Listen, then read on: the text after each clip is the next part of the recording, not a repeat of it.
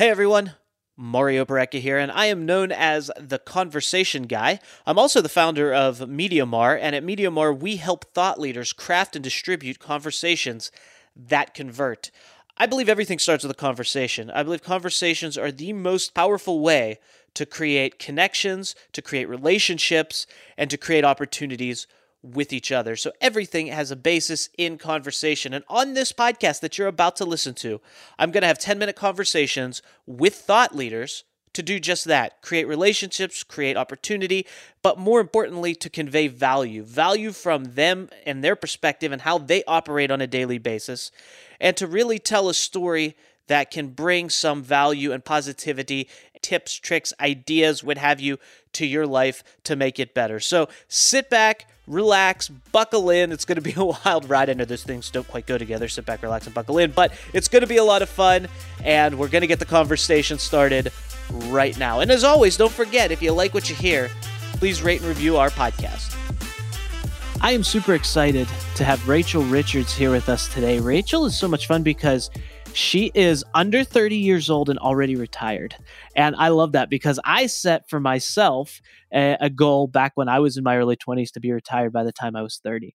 And what I meant by retired, I guess I should qualify, is doing what I choose to do regardless. Because I never really see myself, quote unquote, retiring and riding off into the sunset. But if I can choose where I allocate my time and what I do with that, I'm very happy with that. And so I love that Rachel is only 27 years old. She's a former financial advisor, and she has made a name for herself in the personal finance realm. In 2019, she quit her job and retired with over $10,000 per month in passive income.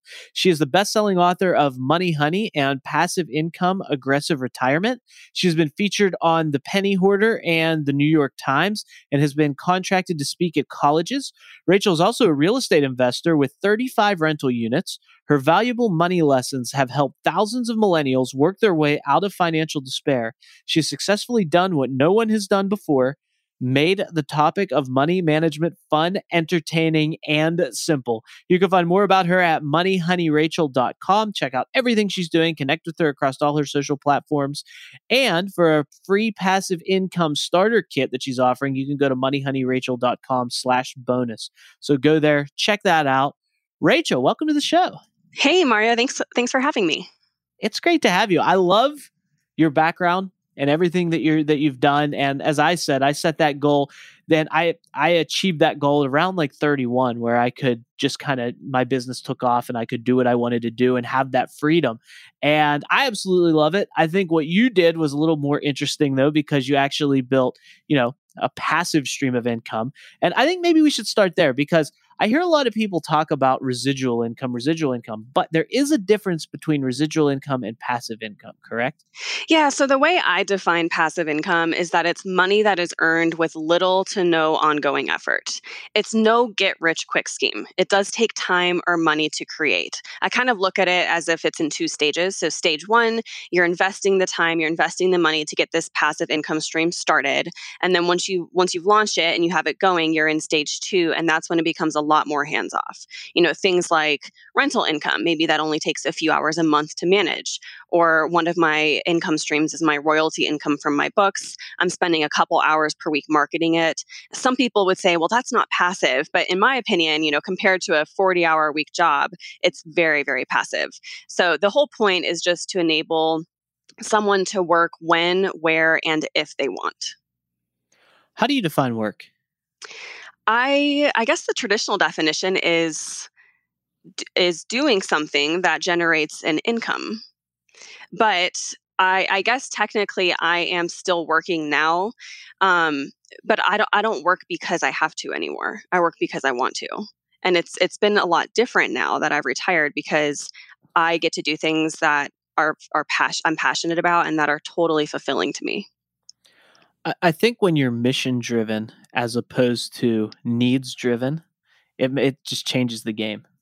Oh, for sure. Yeah. I mean, if you can separate your time from the money, that's when things get really exciting.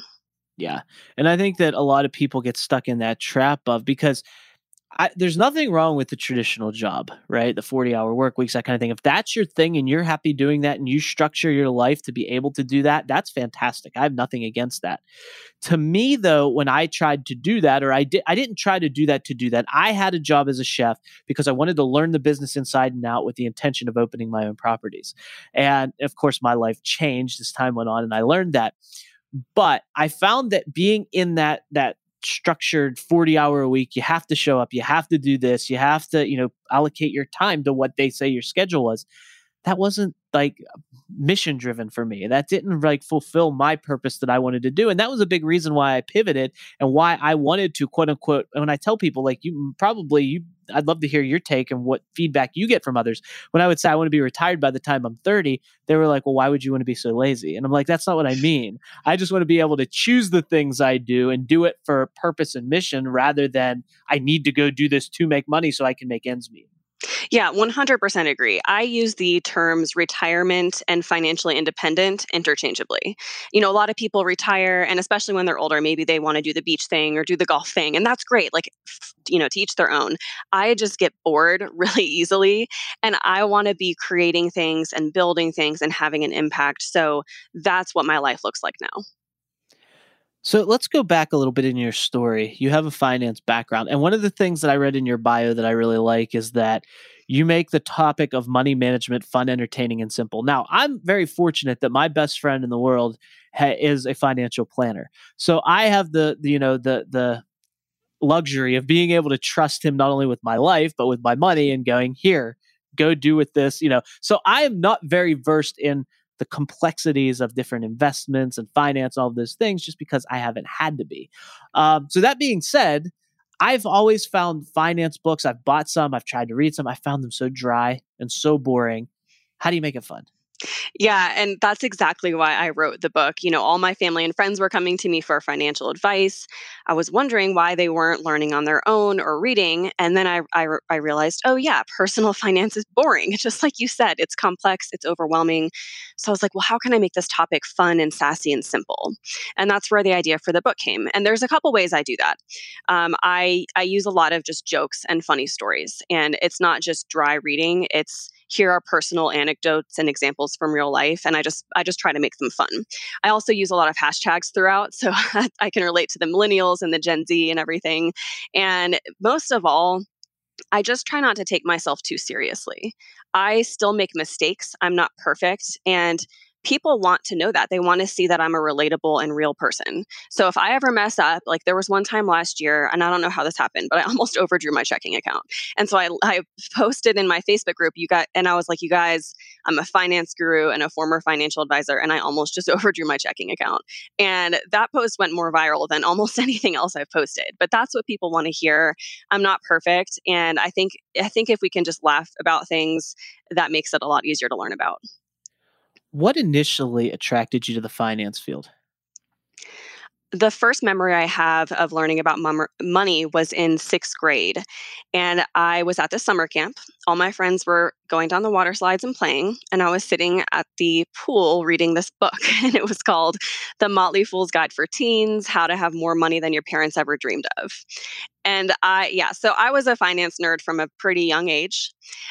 Something about that book really sparked something inside of me, and I got excited. I was like, wow, I'm really young.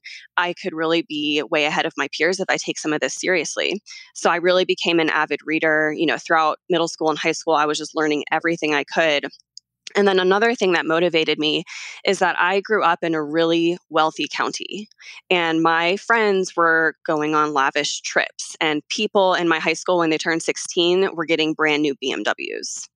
And I was not going to get a new car. My family was on a budget. We weren't going on trips. We weren't even going out to eat at restaurants. So I had this feeling of just not fitting in. And that's not the way you want to feel in middle school and high school. So I just had this realization at a pretty young age, I don't want to end up like everyone else struggling with money. I don't want to have to borrow money from my family and friends to make it to my next paycheck. I want it to be different. And I realized that what I did then would either set me up for wealth or for poverty. So I had this very strong motivation. They say fear is the greatest motivator, and that's really what it is for me. It was this fear of not having enough money, of having to be dependent on somebody else, and I wanted to become wealthy and be able to take care of myself and my loved ones. And that's a great story and a great driving factor. And from what you've done and what you've accomplished when you set your mind to it, now, do you see the people closest to you changing the way they view money and the way that they manage it and kind of following your lead? Yeah, I think I've been able to have a good influence on those around me. And, part of the problem is we're just in a financial education crisis, right? At no point in our lives are we taught how to manage our money. And then we're left as adults to figure it out all on our own.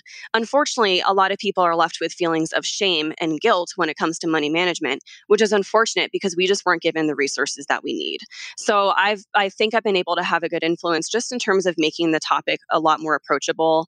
My sisters have really, really good money habits. My parents have turned their finances around. My friends are learning from me. So it's been a lot of fun. Where'd the name Money Honey come from? That's a good question. I think I was just trying to find something that was catchy and that rhymed. And Rich Beep was already taken. That rhymed. So I went with Money Honey, and it's been very catchy. That's good. I like it. I like the branding. I like what you're doing. What is one thing you would tell someone who maybe they're sitting there listening to this going, man, I do need to focus on my finances. Like I've been getting by, but I haven't really put much thought into what's in the future beyond the next paycheck or beyond the next paying the next bill. What's one thing that you would tell them to just how they can just get started so they're not just sitting still? Yeah, it really starts with a budget. And I used to hate the idea of budgeting. I dreaded it. It was very tedious. But then I just began to think of budgeting as an empowering tool. It really is, think of it as a GPS or a map. It's going to get you from point A to point B. And you have to have that in order to achieve financial freedom. So, starting a budget simply starts with tracking your expenses. You have to know where your money is going. I think Dave Ramsey said a budget is simply telling your money where to go instead of wondering where it went. And that is so true. When my husband and I first started tracking our expenses, we realized we were spending over $900 on food in a month, just groceries, not even eating out. And so that was so embarrassing for me to realize. And that's bigger than some people's mortgage payment. So trust me, when you start tracking your expenses, it will be very obvious where you can cut back. How much were you eating? You must have lost a A lot of lot. weight too. No, I'm just kidding. My husband is 6'6" and he works out Oh a wow. ton, Yeah, so I blame it on him. It's I his get it. fault, right? A lot of chicken and rice, huh? Yeah, exactly. No, no, but I get it. I mean, something like food, it's so easy to let it slip because it's something we all have to do. But if you're not keeping track, and like I'm, I'm the best example because I used to be a chef and I love food. And the way that I typically grocery shop is I just go and whatever looks good, I buy it. I'm like, oh, I like this, I could make this. Oh, this looks good, I can make that, and I'll just go with it because I like it and it's fun and it's easy to do. But you know, I don't keep as much good a track on my food budget as I probably should. So that's a great place to probably start. Yeah, I mean, DoorDash is my vice personally, like Ah, Postmates, anything that enables my laziness, I'm like, sign me up. So I'll try to do challenges with my readers and stuff once a month where it's like, okay, no eating out challenge, no online shopping challenge. Those can be great to do for a week because you then realize how much you're actually spending in some of those categories. yeah, that's great advice. My issue is I can when it comes to food, I can spend more money cooking for myself than I would eating out easily. Yeah, and So that's the same for yeah. my husband, and he gets really healthy ingredients, Yeah. organic food, and that stuff's Mhm. expensive. Oh yeah, it is, but it's a good expense, I think. It is, I'm the yes. same way. And whatever, because you have to be careful with what you put in your body. But yeah, I agree. Being more cognizant of where your money is going, I think is very, very important. And it's something that I've embraced over the last year or so. Actually creating, I hate spreadsheets, but I actually created a spreadsheet so I can see what's going where and what the totals are and how that like portion that out and all of the budget, everything and all of that stuff. So I love that idea. I think it's a great place to start. Rachel, thank you so much for being here. I want to remind people that they can find you online and everything you're up to at moneyhoneyrachel.com. And also, if they go to moneyhoneyrachel.com/bonus, they can get a free passive income starter kit. And they can also grab a copy of your books, Money Honey, and your other book, Passive Income, Aggressive Retirement, from your site as well. Thanks for being here. I can't wait to pick up the conversation on the next episode. All right. Thanks, Mario.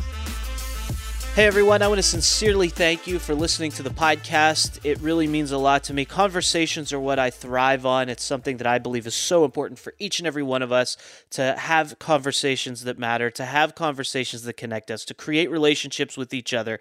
So the conversation that I have with the guests that are on the show, the conversations that the guests and I create to have with you are equally important, and a great way for you to have conversations with us is to rate and review the podcast. So if you could go to Apple Podcasts, go to wherever you listen to your podcasts and rate and review this, it is much appreciated. And you can always find us at MediaMario.com. If you go to MediaMario.com, you can find all the things there. If you want to connect with the guests that I had on today or guests that I've had on the show in the past, you can go to MediaMario.com and get their information. If you want to connect with me and have a conversation with me, I welcome that. All my social links, everywhere that you can find me, all over the web, is at MediaMario.com.